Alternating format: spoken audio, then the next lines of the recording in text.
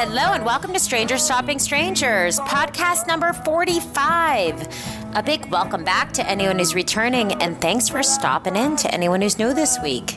Well, this week's podcast is a bonus episode, and it is filled with so much love and stories and music and well wishes that it has the content to be 3 podcasts. Geraldine Brandy-Elice and I met last New Year's Eve through a mutual friend, Deb Solomon. Hey, Deb. And the rest was history.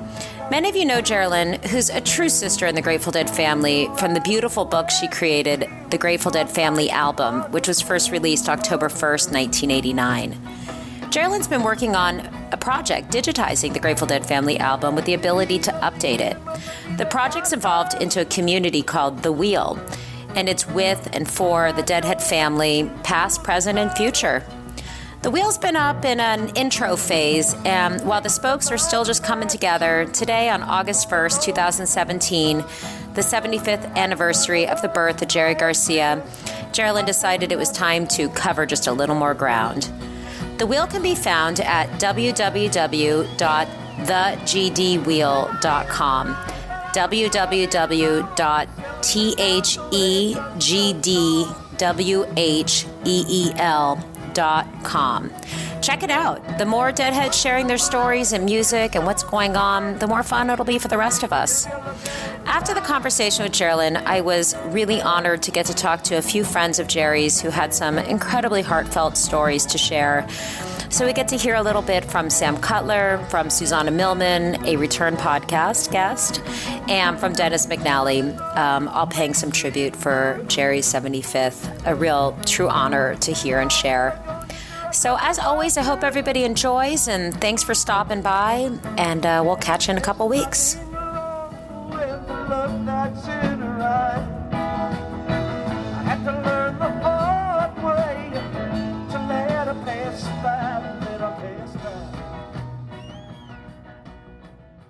Well, Geraldine, welcome to Strangers Stopping Strangers. Well, thanks, Stacy. It's good to be here finally. I know. This has been in the works for a while. I have to admit to everyone, we're no longer strangers anymore. We were once. No, not at all. Yeah, for about 5 minutes. Yeah, long lost family. I call you Auntie Geraldine when I come to California. I have to see Auntie Geraldine. That's right. So, by the way, your actual auntie is a really delightful person, by the way. Oh, shout out Auntie She's Ann lovely. and Mark. Hey, they listen there to the podcast. Yeah. Hey, you there. What's up? Hey. No, I've been dying to get her on, but she told me all the good stuff has to stay in the vault till a few more people die. So, her and I both, we got that in common. Well, we'll share some of the to be shared bits, and then we'll keep some stuff for the future archives, because this will be the first of many conversations, I'm sure. So we'll oh yeah, we'll no start doubt. with PG part, and then we can test the waters. Well, know, I start most all the podcasts, and your story is a longer and stranger trip than most. But I want to ask, beginning, like, how did you get here? Tell me, just a little bit about the early days, and when you got to San Francisco and sort of jumping on the bus. Okay, well, let's see. It was more like we jumped off. I jumped off where I was living in Southern California because it started to get too weird to live there. The Vietnam War was happening, and well, it all started back in 1963 when they shot Kennedy, and we didn't have a president anymore. Everything changed radically after that, and then I had a baby when I was 16, so that pretty much changed my life dramatically. So I left high school and was on my own and lived with my mom and stuff. And I got married, and then we were living in this, the rock and roll thing. The Beatles happened. I mean, I was part of the Pump House gang down in La Jolla. And so we would have these parties, keg parties and stuff like that. And the Beatles hit, and so that was a big deal. And then the L.A. scene started happening. And L.A. was a hop, skip, and a jump from San Diego, so we started going up there. So we started going to L.A. And then my daughter's godfather, we were actually, a bunch of us were smuggling weed from Mexico at that time. And then my daughter and my friend and her baby were all kind of involved in that. We actually would, go around in the Mercado, and, well, the guys loaded the pot up in the car, and then we would drive with our cranky crying babies and a bunch of merchandise in the Mercado in the back seat. We would drive the car through the border. But, you got to remember this is back in 1964 and 1965. They weren't looking very closely back then. So it wasn't that dangerous. It wasn't at all dangerous, actually. And once the cops got onto the federales, and there was mostly the border people, once they caught on to the marijuana and the tires scheme, then we moved on to hollowing out surfboards, and there were more elaborate methods taken. But at any rate, so our activities started to attract attention in town, and plus we were looking kind of weird and growing our hair long. We were a bunch of radical surfers, and we had a bad attitude, some of us, and Tom Wolfe came and wrote a book about us, and wow. So that was that. It was the early 60s in La Jolla, and at the Pump House Gang at Windansea Beach. And then so things started getting weird, and one time we brought this load, and then I walked out of the house. I didn't smoke pot or anything in those days, but anyway, long story short, it got really hot for us, and we all fled. And my daughter's godfather had already moved up to San Francisco where he had family, because he was the leader of the pack, and they were actually after him first. So he bailed first before they caught him, and then the rest of us followed in short order. And that was in 1965. And that's when I first came to San Francisco, which was in full swing, right in the beginning of the ballrooms and right in the beginning of the whole thing. I think, my daughter had turned she was a year and a half old. It was probably actually early 1966 when we landed in San Francisco, now that I think about it more. It was early 1966 when I got into San Francisco. And man, I knew I was home. I loved the city from the minute I set foot in it. I was so happy to be here. And then there was the ballrooms. We went to the Avalon all the time. We went to the Fillmore. It was really great. I was at the first Trips Festival out of Longshoremen's Hall. That was amazing.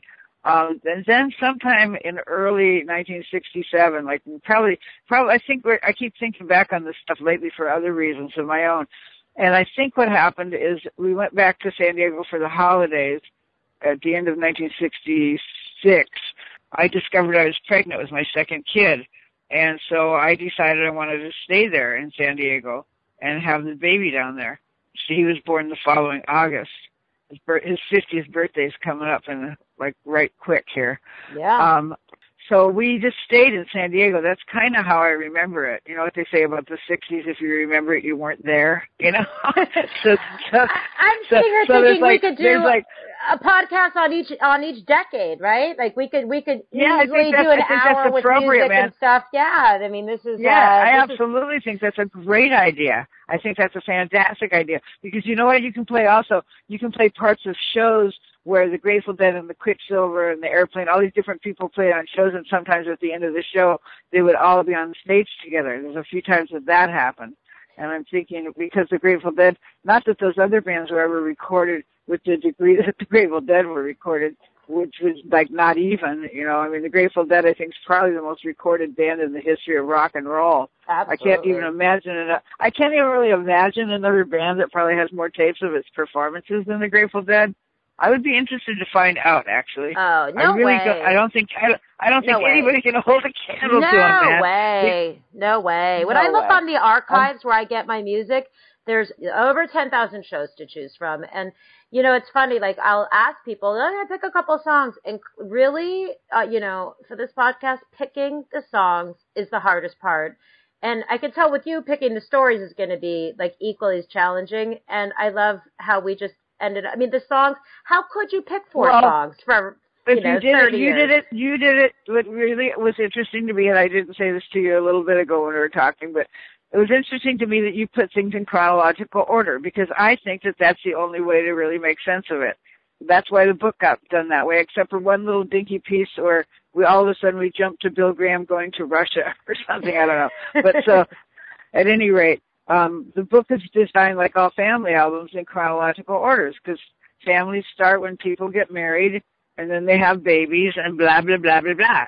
So that's how we decide, because it just came to us at some point in production, like, wait a minute, the coolest way to do this would be in chronological order, starting out with the band members' parents, and getting their baby pictures, and then, da-da-da-da. So that's how that went on. And I often get asked, like, how did you get all those baby pictures? And I'm like, from their moms. Yes, of course. You're like, sure. That was pretty easy. Actually, I asked band members. That's how I got all the pictures. I just simply asked people for them. It was just 5 years of rounding up pictures before we put the book together. A lot of people, like Barlow in particular, thought that I was just never going to get it done. That it was just some kind of trip I was on, Well, you sure gave birth to it, man. You gave birth to it. I know, man. It's alive out there. It actually happened. It happened. I'm pretty tenacious. I don't bullshit around. When I set out to do something, I get it done. That's sort of what I'm known for. I pride myself on that. Absolutely. That's why this new project, the new project, has taken quite a while. But you know what? That's the way it goes. And traditionally, in Grateful Dead life, everything takes time. They never hurried anything. As far as I can remember, there was never any rush to do anything. It all kind of just one thing rolled into another, and as it evolved and grew and changed and went from country to electronic to the blues and back, and it was always kind of like that from the beginning. I've often seen the band described as a blues band, and then they kind of moved into country with Working Man's Dead, and then with the beautiful songwriting of Hunter. Oh, they touch on everything. Yeah, jazz, blues, rock, it's everything. Psychedelia, because that's because of Jerry's wide love of all, jazz and bluegrass and this and that and all that, and Hunter's experience with the lyrical world of, other cultures and Rilke and, other great writers and whatnot. It's a match made in heaven, really, I think about that a lot, and not to discount Barlow and Weir and the other songwriters, including Mickey or any of the other people in the band, or as a group. There's a few songs I wrote as a group. It's their intelligence, I think, is really a big factor. And I think the intelligence of the music. A friend of mine who's not a skeptic exactly, but kind of poo-pooed Deadheads and their whole trip, I convinced him to come and see the Dark Star Orchestra one time because, the Grateful Dead had long since. I didn't meet this guy until 2005. And so I took him to see a Dark Star Orchestra show. And he stood in the back of the hall, and after a song or so, he said, "This is really intelligent music." No, and I said, "Yeah, I think that's why, and it's also very spiritual music." Yeah, so I want to talk about some music. Again, we're not going to be able to hit all of the years and all of the songs and all of the decades. But the first song chronologically be selected that you had said Sugar Magnolia, that is just a special song with an awesome story. So 1978 is where the musical journey on this podcast is going to begin. We want to hear the juice. We want to hear the story. Tell us a little bit about why Sugar Magnolia was first up in the wheelhouse. Well, Sugar Magnolia is written about a particular person, a woman named Frankie, who was a dancer that hooked up with the Grateful Dead. At the time, she'd been a dancer with Jimi Hendrix or something. I don't know how much she had dancers, but back in the 60s, people had, there was dance shows. I think people that dancing, but there was the one called Hullabaloo and one called Shindig. And Frankie danced on one of those shows, or maybe both of them. Anyway, she met up with the Dead. She danced with Mitch Ryder and the Detroit Wheels, too. So she met up with the Dead and kind of got taken along for the ride back to California. She met up with them on the East Coast. She ended up being Bobby's girlfriend. It was Bobby for quite a long time, and that song's written about her. She was a really amazing, incredible person. She was something. Her name was Frankie. When she danced, her name was Judy Azara. And she was somebody that I as a kid watched her. She was like a lead dancer on these dance shows that I used to watch in the early 60s. And then, like I said, she got hooked up with our guys and came out here. She passed away some years ago from, I think, multiple sclerosis or something like that. But she was with Weir for quite a long time, and they were a great couple, and we all loved her a whole lot. And Sugar Magnolia really talks about that's who Sugar Magnolia was Frankie. So, anyway. No, that's awesome. I feel like there's legions and legions of women out there who, when the song busted out, everybody wants to pretend they're Sugar Magnolia, just the whole. Yeah, there was a real Sugar Magnolia, and she could jump like Williams in four-wheel drive because she was a professional dancer. She was an incredible person to watch. She used to dance on stage because we used to all dance on stage. The band let us all dance on stage. They there was no move to try to make us do anything else. They were happy. There's a couple of three girls who would dance right in and amongst the musicians like Rosie and Marianne Mayer, who ended up becoming Sister Charles. She's been a nun for forever and ever. I'm like, yeah, look what you guys did to her. She's a nun now, you know. Like, so anyway, but she was also a part of the Airplane entourage. She was a really beautiful woman and an incredible photographer. There's a lot of her pictures. I think she was the official photographer on Europe 72 because most of the pictures in the book, at that part of my book, are from Marianne Mayer. But, yeah, she was amazing. And then there's Noelle. She danced on stage. And the girl that danced on, what's her name, Renee, she danced on everybody's stage. So, yeah, there was a lot of dancing right on stage, in front of the band, behind the band. And it was so much fun. It was so great. Well, let's go back. Let's go back to 1978. Yeah. Let's tip our hats to Frankie and all of the girls on stage and the real Sugar Magnolia. And this one, I don't know, this is just my favorite. It's Winterland. It was 1978 into 79, and I'm gonna play the intro and the Sugar Magnolia because I mean you just can't hear this without just bust. You can't hear it without smiling. You can't hear. Well, I was there too. I was there. I was on stage at that New Year's Eve show in 78, 79 at Winterland. I can almost smell the room. You know. Well, let's throw back. Seriously. It was magical, you know. It was really magical. It was amazing. You can feel the energy was intense. It was so wonderful to all be together. Sometimes I would think that the sky was going to open up, Winterland, the ceiling would open up, and we would all go up and be with the mothership, you know, like really high. It's like, oh, I guess tonight wasn't the night. Okay, bye. Let's go home. You know, you have to come back to Earth now. Let's play it. I can definitely pick up the vibes on that. And then we're going to come back and we have a couple more songs and a lot more stories.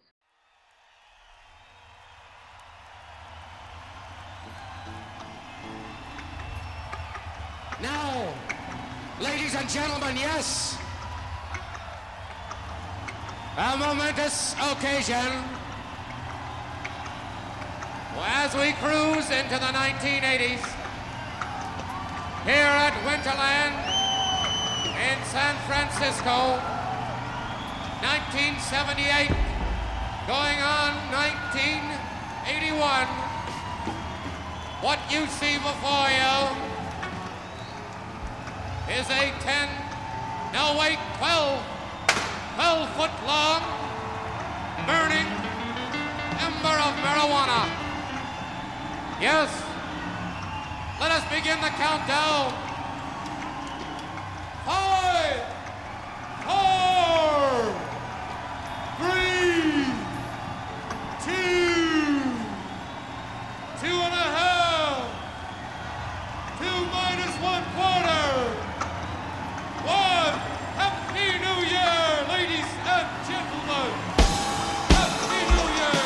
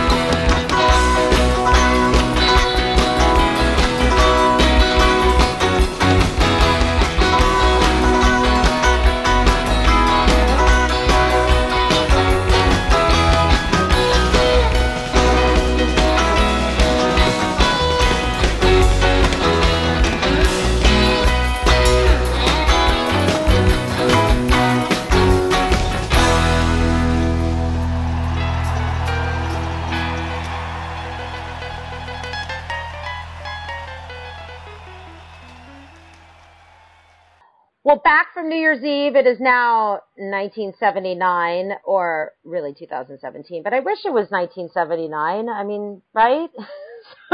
Yeah. I mean, the 70s were great. Absolutely great.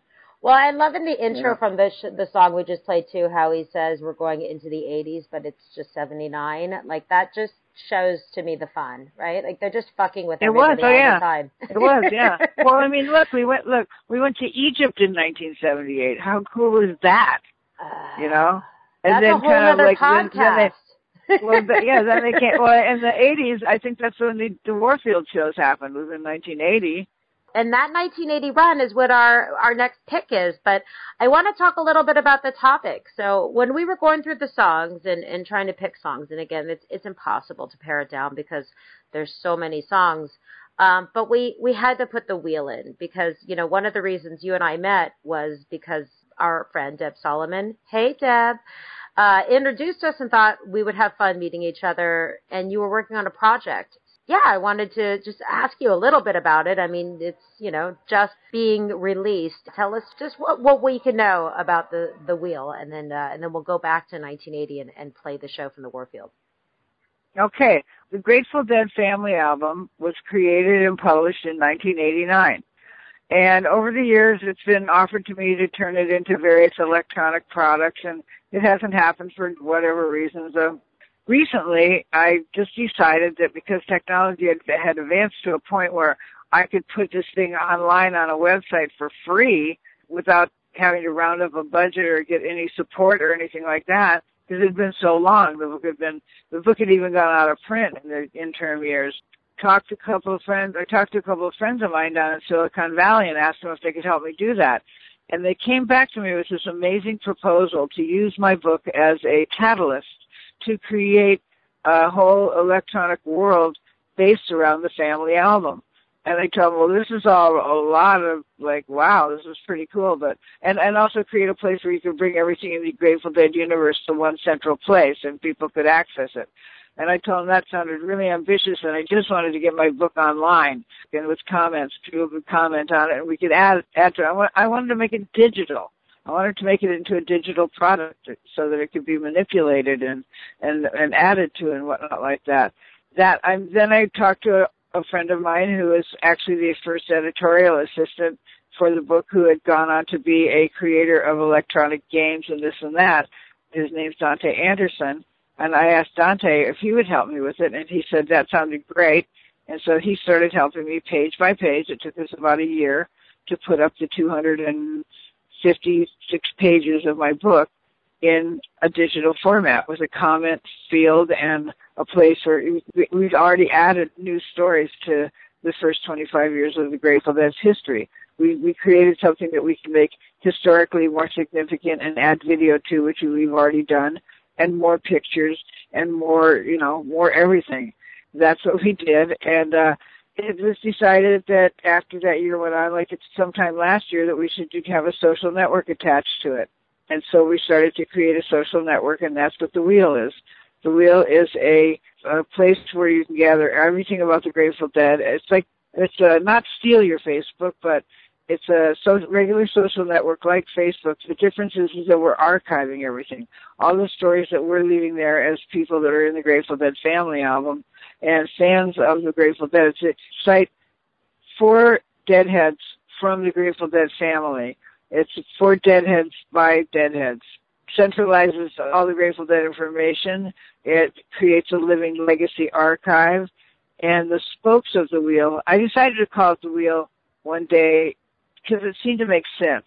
You put the book in the middle, and then there's spokes that come off of it, and all the spokes represent the We Are Everywhere aspect of the Grateful Dead community. The book is a central reference, and all the people that are in the book are represented as individuals members on the Wheel, and then the spokes that some of them have, like whether they're tradesmen or musicians, photographers, we are everywhere. And Wall Street Dead Ahead, Deb Solomon, that's how you and I met. It's inclusive and encompassing, and everybody's represented, and it provides the commercial aspect by linking everybody. Beautiful. No, it's the ever-breathing community, and I mean, I've been enjoying it. I know I kind of popped on a little early, but I love your presence on there. It's great. You going your visit to the flea market and all that stuff. That's all exactly what we're looking for, is to create a social network. There's no advertising on it. There's no we try to limit the amount of politics. There's a place for politics. We'll create a politics group. Everybody can go over there and talk about politics. And it said we're the administrators of it. We want to continue to build it, and we're going to build a digital version of the Grateful Dead family album. We're going to continue it. We're going to pick up the story of the Grateful Dead family on New Year's Eve 89-90 in a digital format online, eventually print books from that if we decide to do that, and continue the story of the Grateful Dead and the family in ad infinitum forever, just like the music. So it'll always be a permanent place in cyberspace for family members and fans to leave stories that'll be archived and kept so that will be more first-person accounts of our history. And I think that there's no more valuable gift we can leave to the future generations that will be administering this site and adding to it than more of us. I want to go around with a video camera this next year and do these appearances in various cities around the country and little towns and villages and whatever. I just got a new car, and a Suzu Rodeo that I could camp out in and stuff, a four-wheel drive. And, I got to give it a good name. It's Red. And tell people about this and connect our community. And the wheel, tell people the wheel is the well for the 21st century. This is a continuation of the place that used to exist from ages. I think it still does exist, the well. It's a unique place, and we're going to be building this for the rest of my life, and then the children will take over, and the children's children. Yeah, and I love that we wanted to do this podcast, and you wanted to kind of put it out here on what would have been Jerry Garcia's 75th birthday, because, you were saying it's a gift. It's a gift to the community. It's a gift to the family. And, this podcast is going to air on August 1st. Yeah. We're getting it together. And the fans, Susanna Millman, who's a spoke on the wheel and a family member. So some people you'll find them in both places. You'll find them as spokes on the wheel, and you'll find them as individuals, and that's what I'm encouraging everybody to do. If you've got something that you want to put up there as a spoke, if you're a plumber or an electrician or a Wall Street Deadhead already going to be a spoke, let's put it up there. But everybody have a personal page where we just talk about our lives and the things that we do and the things that interest us, and tell our stories about how we got here, and share all that, and then have it be archived and searchable and available for you if you want to print out. Make your own book if you want to. We'll work with one of the companies that does that sort of thing. But it's going to be friendly for our community to share.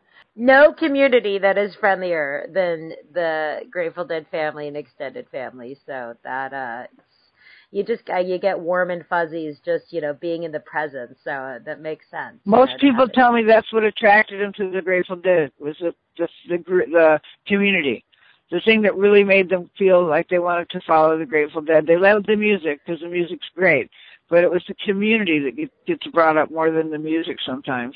If you ask somebody what is it about the Grateful Dead that you like the most, and they'll say the community, because that's obvious. The music's great.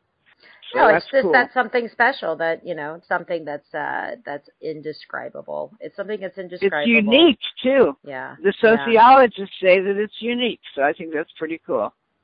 Well, let's go hear it. I want to hear the wheels. So, because I like to talk and then play music and then talk and then play music, because to your point exactly just now, it is all about the community and the music. So that way, if we can share and talk, and then we get to hear some of the music, to me, that was that's everything. We've got to pull it all together. So we're gonna shoot back to the Warfield. We're gonna go back to 1980, and found a great version of the wheel, and this was on October 3rd, 1980. So everybody enjoy, and then we're going to be back with a couple more songs and a little more chat. All right, cool.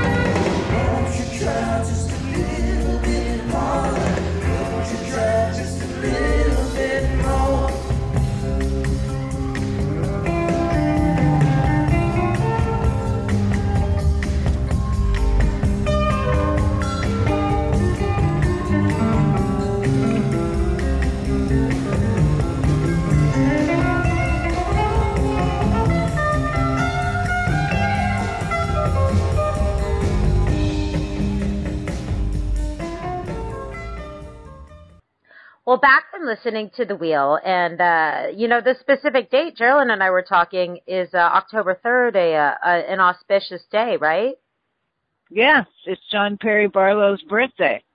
I bet that he was at that gig. I'll have to ask him, because that sounds like that's the Warfield run. I think that run was in October of 1980, if I'm not mistaken. Yeah, I wouldn't be surprised if Barlow was there. I would imagine he wouldn't miss it for the world, man. A big run at the Warfield. That was, like I said, that was the most fun of all. It was like we started to feel like we had a real job.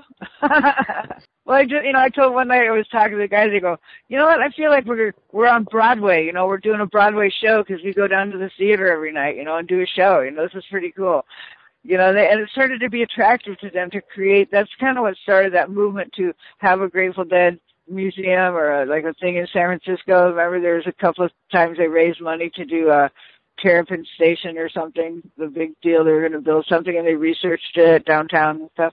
Yeah. Anyway, so that was a whole other story. So we'll talk about that. Like sometimes Barlow refers to the Grateful Dead as the storehouse of broken dreams because of so many times we've done these, like, we've got these utopian ideas. There was for a number of years, the band owned a bunch of property out in Nicasio that was called Dead Patch. And that was going to be the ultimate Grateful Dead commune spot or whatever. And that got sold somewhere along the way. But anyway, I digress. So we're in the 80s, and I'm just, kind of navigating the podcast around some of the songs. So you had mentioned the book and the pictures and getting the baby pictures, but when I was poking around on the internet looking for some songs and some dates, came up with October 1st, 1989, which is, the date of your book release. And then I had to laugh because the song that was on that set list was The Women Are Smarter. And you and I have had a laugh or two about the song and just how very true it is to in life. Yes, I would say to us, but I'm going to say just in life. But it brought me back to 1989, October 1st. So I just, wanted just to ask a little bit about that and, how that felt and giving birth to the book and what was going on at that time. Well, let's see. I was going to say, at the Grateful Dead office, there's a card up on where the cubbies are, where everybody gets their mail. There's like a big wall with a bunch of slots in it. And it says, you want to talk to the man in charge or the woman who knows what's going on. So anyway, I always thought that was, the women are smarter. But, and nobody disputed it. Nobody said, hey, who put this up? They didn't try to take it down. They knew what was true.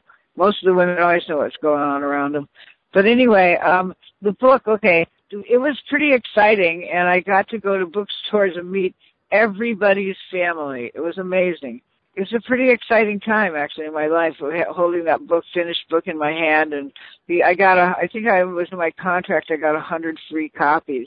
So that's the first thing that happened was the free copies that I think before it hit the bookstores in October. I didn't start doing book signings until early November or maybe late October, but they want to make sure it was in all the stores before the holidays. So that's why they do an October release. But that's when they sent me around places farther than, my local stuff. And it was pretty exciting meeting everybody's family that Christmas season. So when you say families, it was people would come in with their families? No, I do book signings and they go, this is for my brother, this is for my cousin, it's for my uncle, my daughter's friend, everybody. I started telling them, I'm starting to realize that there is a deadhead in every family. Just it seemed like it. I met every version of every relative or friend or whatever that you can possibly come up with. I made Christmas shopping real easy for the Deadhead community that year. A lot of people got the book that year. Warner Books made 75,000 copies initially, hardcover, and they got so many pre-orders that they immediately went back and printed up 20,000 more of them. So the first printing was 95,000 books, and it sold out really quickly. And the second printing was another 20,000 books and another 20,000 books. So it went into 2 printings in the paper in the hardcover, and then it came out. I wanted to release it at the same time in paperback, but they won't do that in the traditional world. So the hardcovers sold out pretty much in the first year, and that was 105,000 of the hardcover that got sold right off the bat, and then they brought it out in paperback, and now it's in fourth printing of paperback. They returned the rights to me, so I'm going to republish the book with all this new material that we're adding to it right now. There's going to be a second edition of the Grateful Dead Family album that will include the material from the original book, and we can add more stuff from, that I'm going to round up from everybody. I think I'll probably make a run of them just the way it is, a second run of the original book just the way it is, and then we're going to start printing copies with added material. So, and like I said, we're going to build the website out so that we start creating the rest of the history. We only got the first 25 years of the Grateful Dead in the family album, in the original family album. And I never in 1989 imagined that I would have the opportunity to make the book bigger. I did try right before Jerry died in 1995. I was trying to get Warner Brothers to create, on the honor of the 30th anniversary of the Grateful Dead, I was trying to get them to release a 30th anniversary edition that would include a bunch of new material, but they wouldn't do it because they said my book sold really well. And then Jerry died. To compromise and would quiet me down, they printed up a special edition of, I think, about 75,000 paperbacks in July of 1995, and then Jerry died the next month, and those books flew off the shelf. I sold every one of them, immediately after Jerry died. Yeah, it was amazing.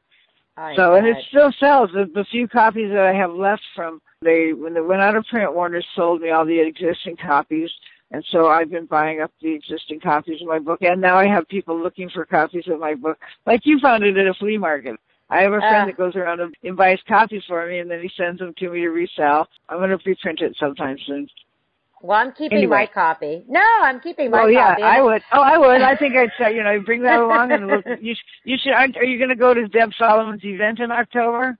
I'm certainly planning on it. Oh, good. Well, yes, you should bring your copy of the book so we can get everybody to sign it. Susanna will be there, and Rosie will be there, and I will be there. And I'm trying to get Dante to go, and he's the biggest star as anybody. He helped create that book in the first place, and now he's creating this whole digital thing.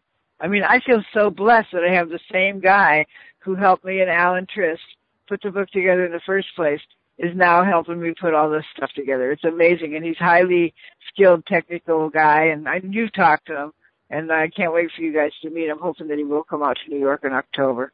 Well, I am really looking forward to the event, and I'm going to do everything possible to get there. Yeah, I mean, behind every great man is a great woman. So let's go back to the release date of October 1st, 1989, when the book came into the world. At the same time, the Grateful Dead were playing at Shoreline, Stomping Grounds, The Women Are Smarter. So let's go back and hear a little more music.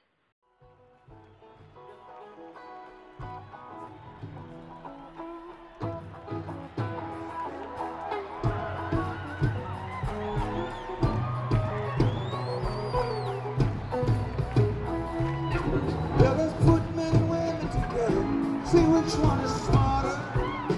Some say no, but I say no. When you got a man like a Dungeon Show. It ain't me, it's the people that say they're leading the women astray. I say it's the women today. Smarter than the guy that never lived. That's right, the women are smarter. Right, the women are smarter. That's right, the women are smarter. The women are smarter. That's right, that's right.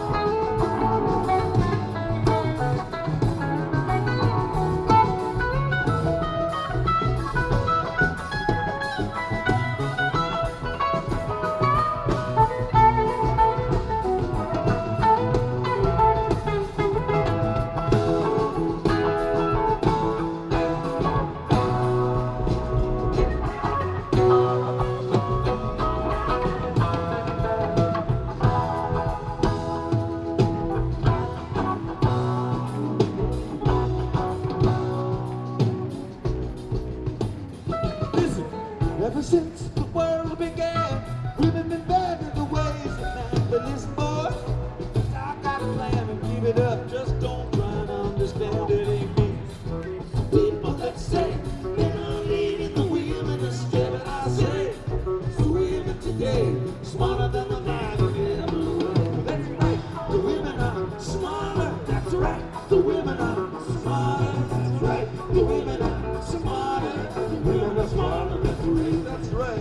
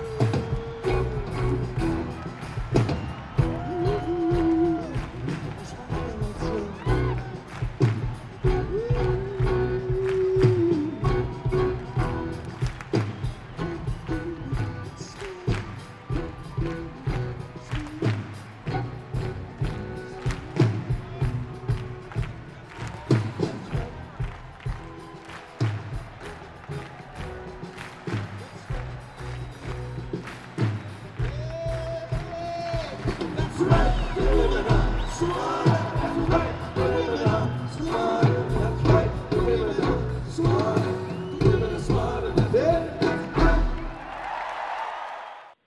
from listening to The Women Are Smarter in 1989, and you chose to do this podcast on August 1st, 2017, which would have been Jerry Garcia's 75th birthday. So, let's stories about Jerry. The other day it occurred to me that what it has before, what Jerry would think about what we're doing with the social network, and I think how he would really like that, we're connecting everybody, because one of the things that everybody will probably hear across the board about Jerry is how inclusive he was, how available he was to talk to people and be a friend, and just, he never really liked being tagged as a leader of the Grateful Dead or any kind of, leader of anything for any reason, but just by virtue of the kind of person he was and the fact that he would take the initiative to make things happen, he was a born leader. He just didn't have a choice about it. It was something that he was, whether he liked it or not. He was that guy. And in my life with him, he was always that guy, the guy that would step up and take care of things when everybody would sit around bullshitting about it or talking about it. Round robin, I don't know, what's Billy think, what's Bobby think? Well, if it's okay with Mickey, it's okay with me. Well, did you talk to Phil yet? And then, finally Jerry would go, hey, here's what we're going to do. And they go, oh, okay. That'd be that. That's just because he was that kind of guy. He was a Leo. He was a leader. And he was a really amazing human being. He was a real mensch. Garcia was seriously a mensch and really was so quietly behind the scenes making so many cool things happen for people that, not really well known or making a big deal about who they were, but just people. He had all kinds of interesting regular friends and people that in the community. The hot dog guy. He was friends with the guy at the pawn shop. Big Steve thought that when Greg showed up at Jerry's viewing, Big Steve thought that Garcia pawned something and that he owed Greg money. And it was and so it was like, no.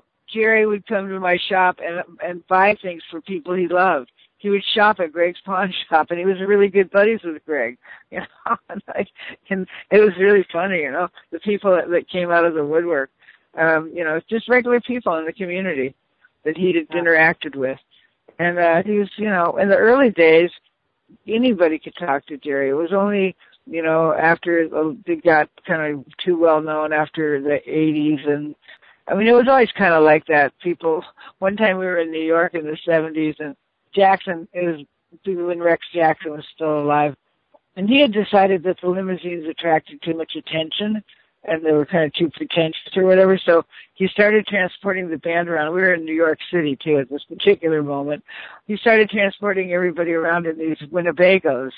And so one day, when they were pulling away from some hotel or something, and some guy jumped on the ladder on the back of the Winnebago and came up on top, and he was going, Jerry! So, it must have been hard to be Garcia when people loved to do that much. And I think that was part of what led him to be kind of more unavailable as the years went on. He just got overwhelmed about being that guy. But, man, I wish he would have lived to be 75. I can't believe that he's been gone this long. He was in his 50s when he left us. And that was just way too soon. But he sure blazed a big path and left an amazing legacy of not just the music, but of the kindness and the things that he represented and the way he behaved and the way he welcomed people and made them feel. And I think that was part of what was transmitted from the stage, too, was that understanding and the compassion that he had for people and the kindness. Absolutely. He was a truly kind guy. No, it comes through. I get goosebumps just thinking about it. I think of, without love in the dream, it'll never come true. And there was just so much love, there was so much love that went back and forth. It's one of the mottos I use. One of the things I have all these little kind of, lyrics like that just are templates for my life, and that's one of them. And also from Run for the Roses, the all good things and all good time, because, It took a long time to put the book together, but it was built to last, and it's still here and growing. And I want this new thing to be the same sort of thing. That I'm creating something that will be there forever and be something that's significant in our community and helpful. It's a good thing, for our history, for tracking our history, and for connecting us and keeping us connected. I think that's important. Oh, I mean, I'm couldn't be more excited about it. Absolutely. Well, that brings to the last song pick. So, I mean, with those lyrics and those words and that sentiment, you picked "Run for the Roses." You said, could we grab a copy of that? So we did, because we want to hear everything that is meaningful. So let's play "Run for the Roses," and then we'll come back and just do a quick little sign off and goodbye. Thank you. Run for the roses, quicker it opens, the sooner it closes. Man, oh, friend of mine, all good things in all good time. Reach for the sun, catch hold of the moon. They're both too heavy, but what can you do? Reach for the stars, smack into the sky. Chicken to die. Ooh, you chicken to die. Run for the roses. Quicker it opens, the sooner it closes. Man, oh, friend of mine, all good things in all good time. Run for the money, caught short on the rent. Ideas, but the cash is all spent. The trouble with love is it's on the face. You just want the cup, but you don't want the race. No, you don't want the race. Run for the roses. Quicker it opens, the sooner it closes. Man, oh, friend of mine, all good things in all good time.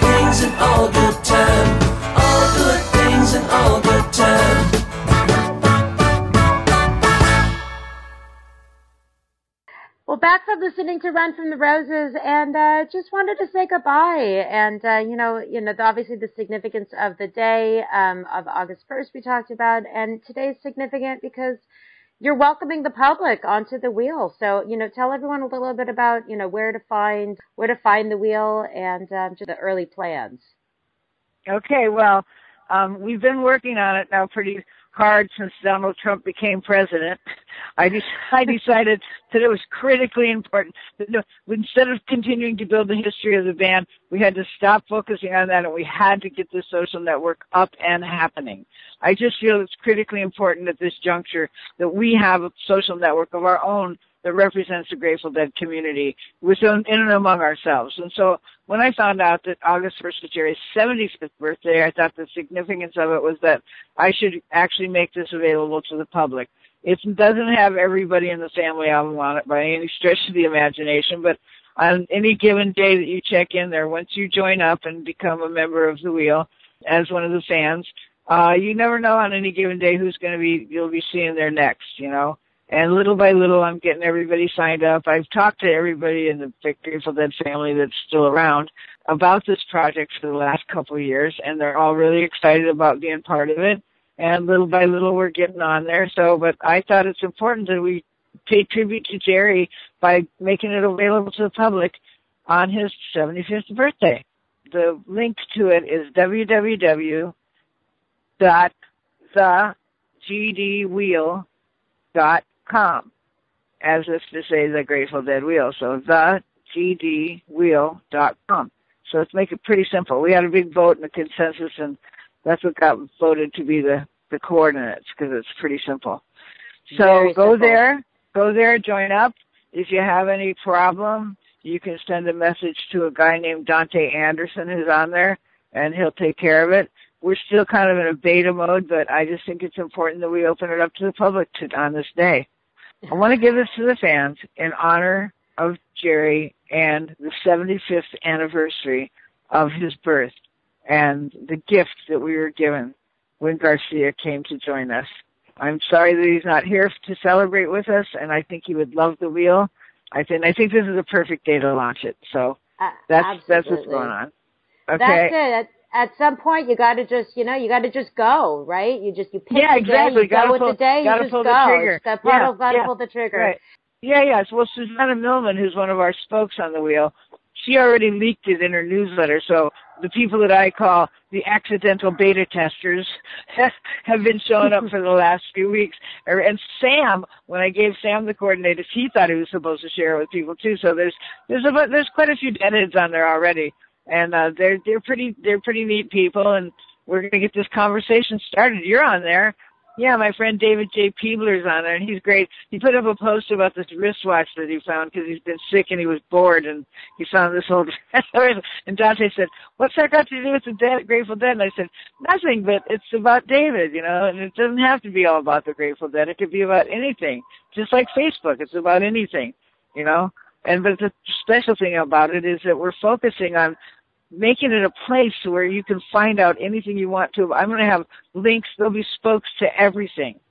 This is the goal, and I know it's ambitious, but I think we can do it. And we got a volunteer army of deadheads out there that want to help us build this thing and make something built to last. And so we're going to create a place where you'll be able to find everything about the Grateful Dead in one central place. That's the goal for part of it. And the other goal is to leave more history of ourselves there, and to build something, like I said, that will go on for generations and be a real representative of our footprint on Earth here, So I'm pretty excited about it. I look forward to seeing everybody out there this next year. I'm going to be at Locken. Yeah, I'm going to be at Locken this year. I will be at the Locken Festival, and I'll probably be hanging out in the Relics booth lot because Pete Shapiro invited me to be there. And I'll probably be hanging out with Sam in his booth a little bit. And, because I don't really feel like holding down a booth of my own. So I'm just going to be a floater. I'll be floating around Locken.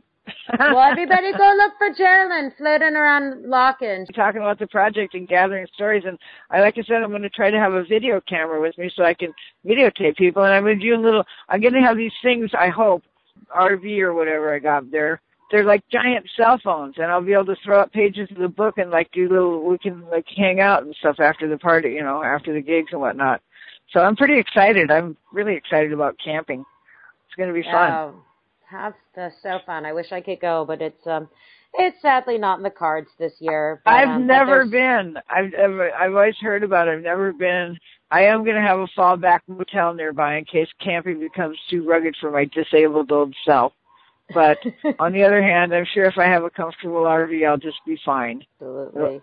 Well, thank you for coming on the podcast. Again, it's been something we've been talking about for a while, and we were just waiting for, the right time.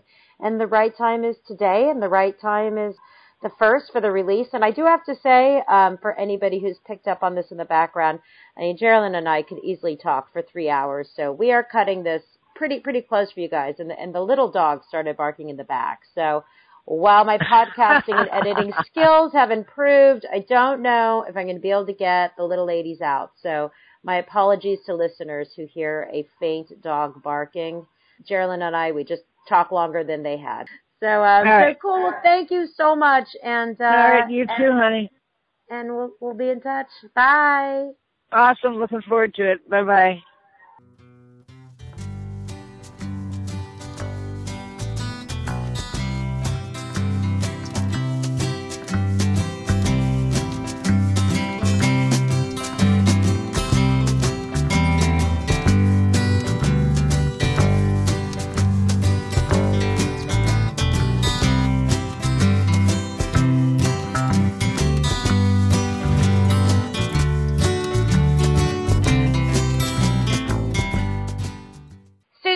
Welcome back to Strangers Stopping Strangers. Hi, Stacy. Good to be talking with you again. You are my first returning guest. This sets a precedence. You're my first person I've said welcome back to. Wow, okay. Yeah. It's exciting. Well, I appreciate your you checking back in, and this podcast is going out on Tuesday, August 1st, which would have been Jerry Garcia's 75th birthday, and yeah, I wanted to reach out to some people who loved him and ask a story. So it's Jerry's birthday. Share most memorable, meaningful thoughts and what you'd want to share. Well, my most meaningful with Jerry was his walking me down the aisle when I got married to Dennis McNally in 1985. It was appropriate for Jerry to do this because he was sort of our matchmaker. He said to me, "Hey man, you and McNally ought to get together," which is just out of the blue one day. I knew him socially because I was friends with Rockin' Nikki Scully. And so since my dad had died when I was young and my surrogate dad was out of the country, and also Jerry's suggestion worked out very well. So Dennis and I were getting married and still are. So I sent a letter personally with a friend to Denver. The band, I believe, was at Red Rocks, and I sent a friend to hand deliver a letter, and my friend did this, who was not a deadhead, and he had a nice chat with Jerry, and, he was just doing a favor for his friend, and it wasn't a deadhead thing, so that was probably a refreshing exchange for Jerry. Yeah. I told him he could walk on water because Dennis and I were walking down the aisle. Dennis and I were getting married at a club called the Oasis, and what would be the aisle was over a covered swimming pool. So, he thought that was weird enough to do it, and he was very sweet in doing it. He gave Dennis the caveat that, "Listen, man, I'll do this, but I just want you to know that the weddings that I've been involved with haven't worked out so well." I guess we're the exception that proves the rule or something. But Jerry was, always so generous of spirit. I will also add that throughout the years, even though he did not like his picture being taken, he jokingly called photographers parasites. Anytime he noticed me, either on the side of the stage or in the photo pit, he would give me the smile, and that was really sweet. And he always gave us, the photographers, what we wanted, no matter how he felt about having his picture taken, which is a real example of the generosity of spirit.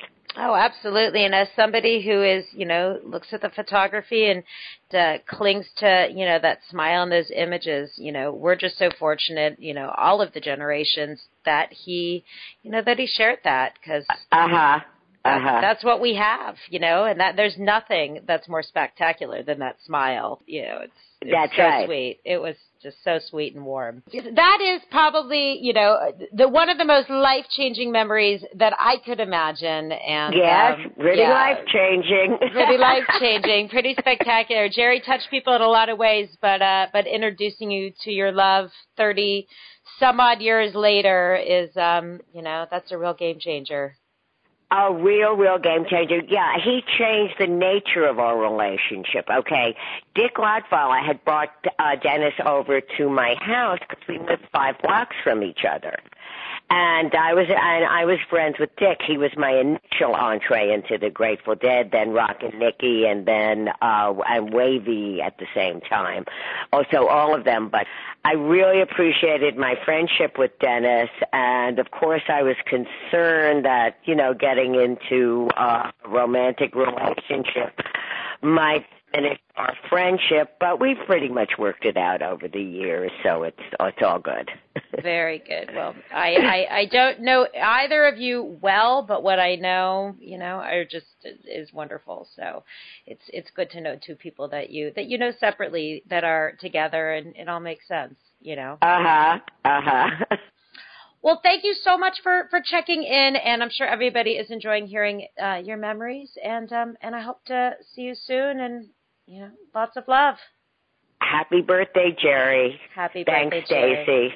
Okay. If my words did glow with the gold of sunshine, and my tunes were played on the harp unstrung, would you hear my voice come through the music? Would you hold it near as it were your... Well, Sam Cutler, welcome to Strangers Stopping Strangers. Thank you so much for joining on this very special episode. Well, thank you for having me, and it's a wonderful time to be here and to think of Jerry and to remember Jerry. And I was thinking about what I was going to say about him, and I remember I was very fortunate immediately after Altamont to be staying with Jerry and Mountain Girl in their house, and they kind of taken me in and sheltered me from the storm. And at that time, Jerry was learning to play pedal steel guitar, and it was quite fascinating to watch him do it. He was in a little room, one of the 2 small front rooms in their house, and he'd had the TV on and no sound on the TV, and he'd be wearing headphones. He'd have this incredibly complex instrument, the pedal steel guitar, in front of him, and would sit there for hour after hour after hour, teaching himself how to, play the guitar, how to master the guitar. I mean, literally 10, 12 hours a day. Mountain Girl sometimes would go in and take him a plate of food. The plate of food would sit beside him. He'd ignore it, and he'd just keep going. She had the most unbelievable focused dedication. The focused dedication of a Zen master in many ways. He was quite an extraordinary person when it came to mastering an instrument, and of all the guitar players that I've worked with over the years, Jerry certainly was one of the most special, and a lovely person, and it's hard to remember him without kind of choking up in some respects. Oh, I can imagine. I was never fortunate to meet him, but I was fortunate enough to hear him play, and so beautiful, so distinctive. His soul came out. You could always hear if it was Jerry's guitar. It has its own voice. Well, that's part and parcel of becoming a great guitar player is to develop a language for the guitar that is exclusively your own, that's specially yours. It's a bit like being a writer, You need to write and discover your own voice. You need to, when you're playing the guitar, you need to discover the way that you play it that's uniquely yours. Jerry certainly did that. It's a hand-me-down. The thoughts are broken. Perhaps they're better left unsung. I don't know. Don't really care. Let there be songs to fill the air. Dennis, welcome to Strangers Stopping Strangers. It's a pleasure to be here.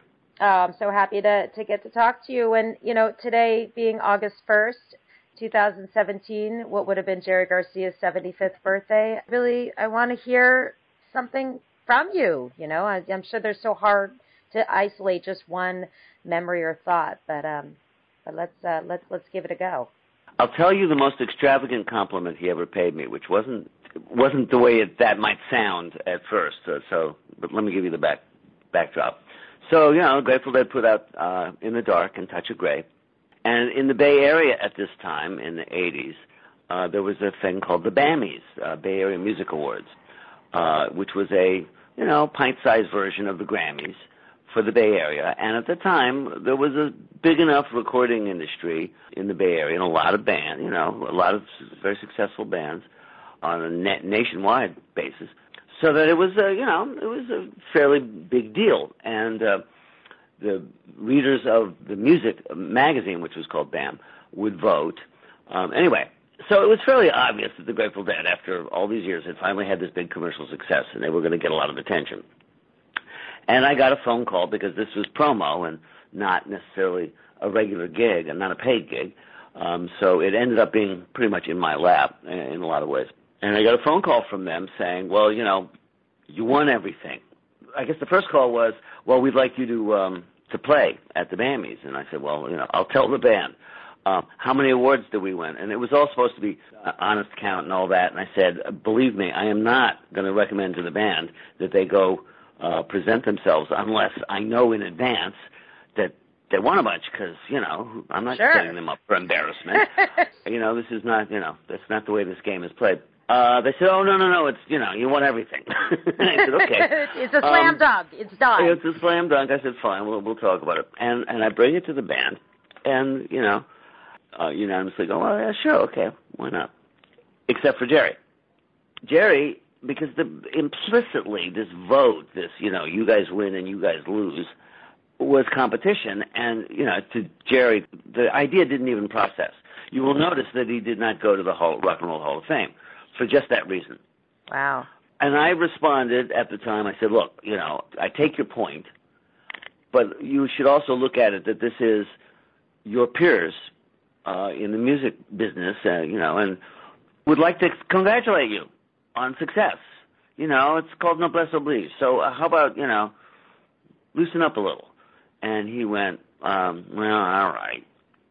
So we had various excitements. Mickey Hart had the brilliant idea of, you know, this is a night where everybody got to pretend to be an adult, and they wore black tie, and the ladies all got to, you know, wear their, you know, the best stuff. And Mickey decides that the appropriate way to open this show is with this performance artist he's now enthusiastic about at this time, named Not Human, G-N-O-T-T, Human, who liked to take a chainsaw and slice through oil drums. Ooh. And it took a great deal of effort to convince him that this was, actually it never did convince him it was a bad idea. The only thing we said was, well, it'll take an extra $25,000 just in amps to be able to support the sound system. Are you prepared to pay for that? Because, you know, the BAMIs are not. And he went, never mind. So we ended up having a samba line, which was, you know, a bunch of beautiful women in wearing not very much drumming, you know, so, you know, if it was I'm Mickey. sure that and worked fact, for Mickey just fine, right? It worked for Mickey just fine, and it worked for everybody else, too, because it was, you know, it was a great way to, you know, kick off the show. So, as I say, Jerry did not really want to do this. And my guts were in a knot, because, you know, I was the one that was going to have to announce or tell people, you know, Jerry decided at the last minute not to come, because to me there was a very real possibility. And I'm standing on the loading dock of the venue. Sure enough, finally, his van pulls up. Everybody else has come. And he gets out, showing a distinct lack of enthusiasm, and looks me in the eye, and he says, "Man, I just couldn't figure out how to leave you holding the bag." And I looked at him, and in my most sincere voice, because I truly meant it, I just said, "Thank you." Good thinking. Now, and the other reason, by the way, that he was really cranky was not so much that what I said, but it was also the fact was because there were like 20 acts, you had to play on a standard amp, right?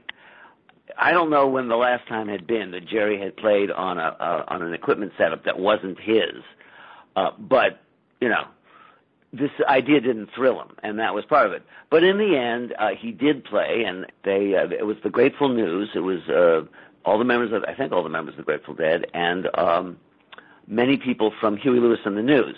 Yeah. And Huey was blowing some really nice harp on Good Morning Little Schoolgirl, and I forget what else played, but it was fun. And in the end, after that was done, and he stopped worrying about it, and we had to do this photo session.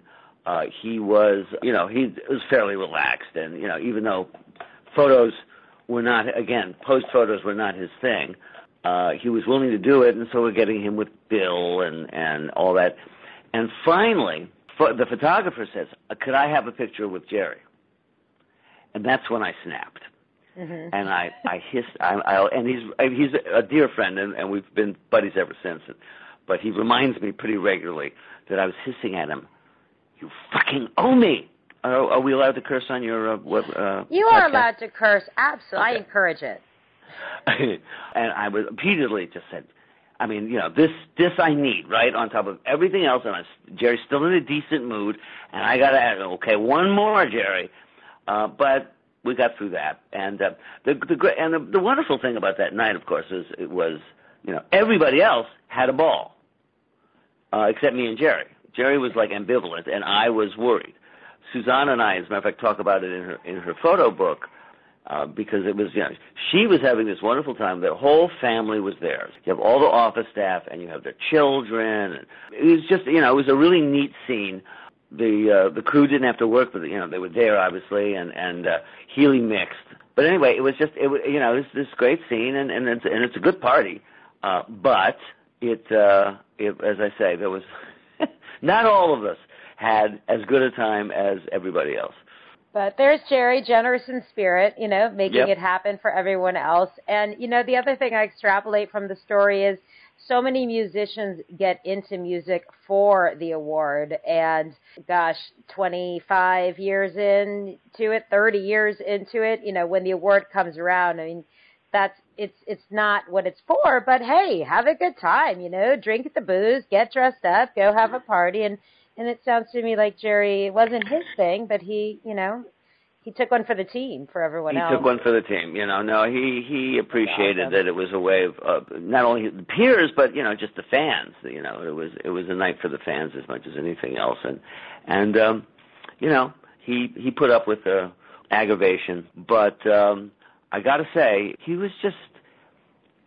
did care about the relationship with Deadheads. It's one of the reasons why he did interviews that didn't necessarily have to be done. This is pre-internet, and it was a way of relating to the Deadheads, and he cared about that. So yeah, very cool. Well, thank you so much. I really appreciate you calling in on this Sunday morning, and I know everyone's going to enjoy hearing the bonus stories, and Jerry will be in everyone's hearts, especially today and through the week, and it's a real milestone, and I really appreciate your time and your love. My pleasure. There's not much for Jerry I wouldn't do, so okay. You take care. All right, you too. Bye. All right. Bye-bye. Bye. In still water, when there is no pebble tossed, nor wind to blow, reach out your hand. If your cup be empty, if your cup is full, may it be again, let it be known. There is a fountain that was not made by the hands of men. There is a road, no simple highway between the dawn and the dark of night. And if you go, no one may follow. That path is for your steps alone. Ripple in still water, when there is no pebble tossed, no wind to blow. You choose to lead, must follow. But if you fall alone. If you should stand, then who's to guide you? If I knew the way, I would take you home. La da da da, la da da da, la da da, la da la da da da, la da da da, la da da da, la da da.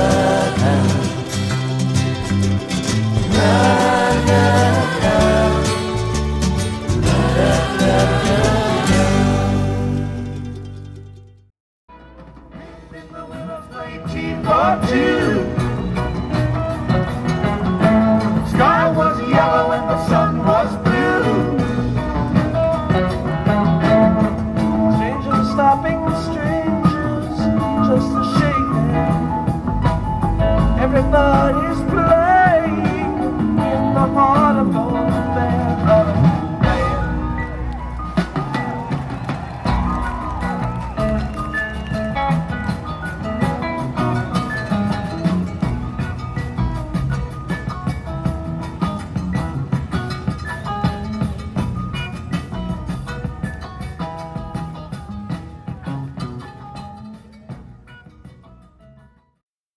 Thanks for listening to today's show. To check out more great cannabis podcasts, go to podconnects.com. Here's a preview of one of our other shows. Season 1 of Dope History is now available at dopehistory.com. Dope History weaves you through the lives of those who have been touched by cannabis or have had an influence on the events that shaped our laws or relationships with this plant. You'll hear tales from Frenchie Cannoli, Keith Strop, Eddie Lepp, Tom Alexander, Ed Rosenthal, Wolf Seagal, Jorge Cervantes, and Tommy Chong. Available now at dopehistory.com.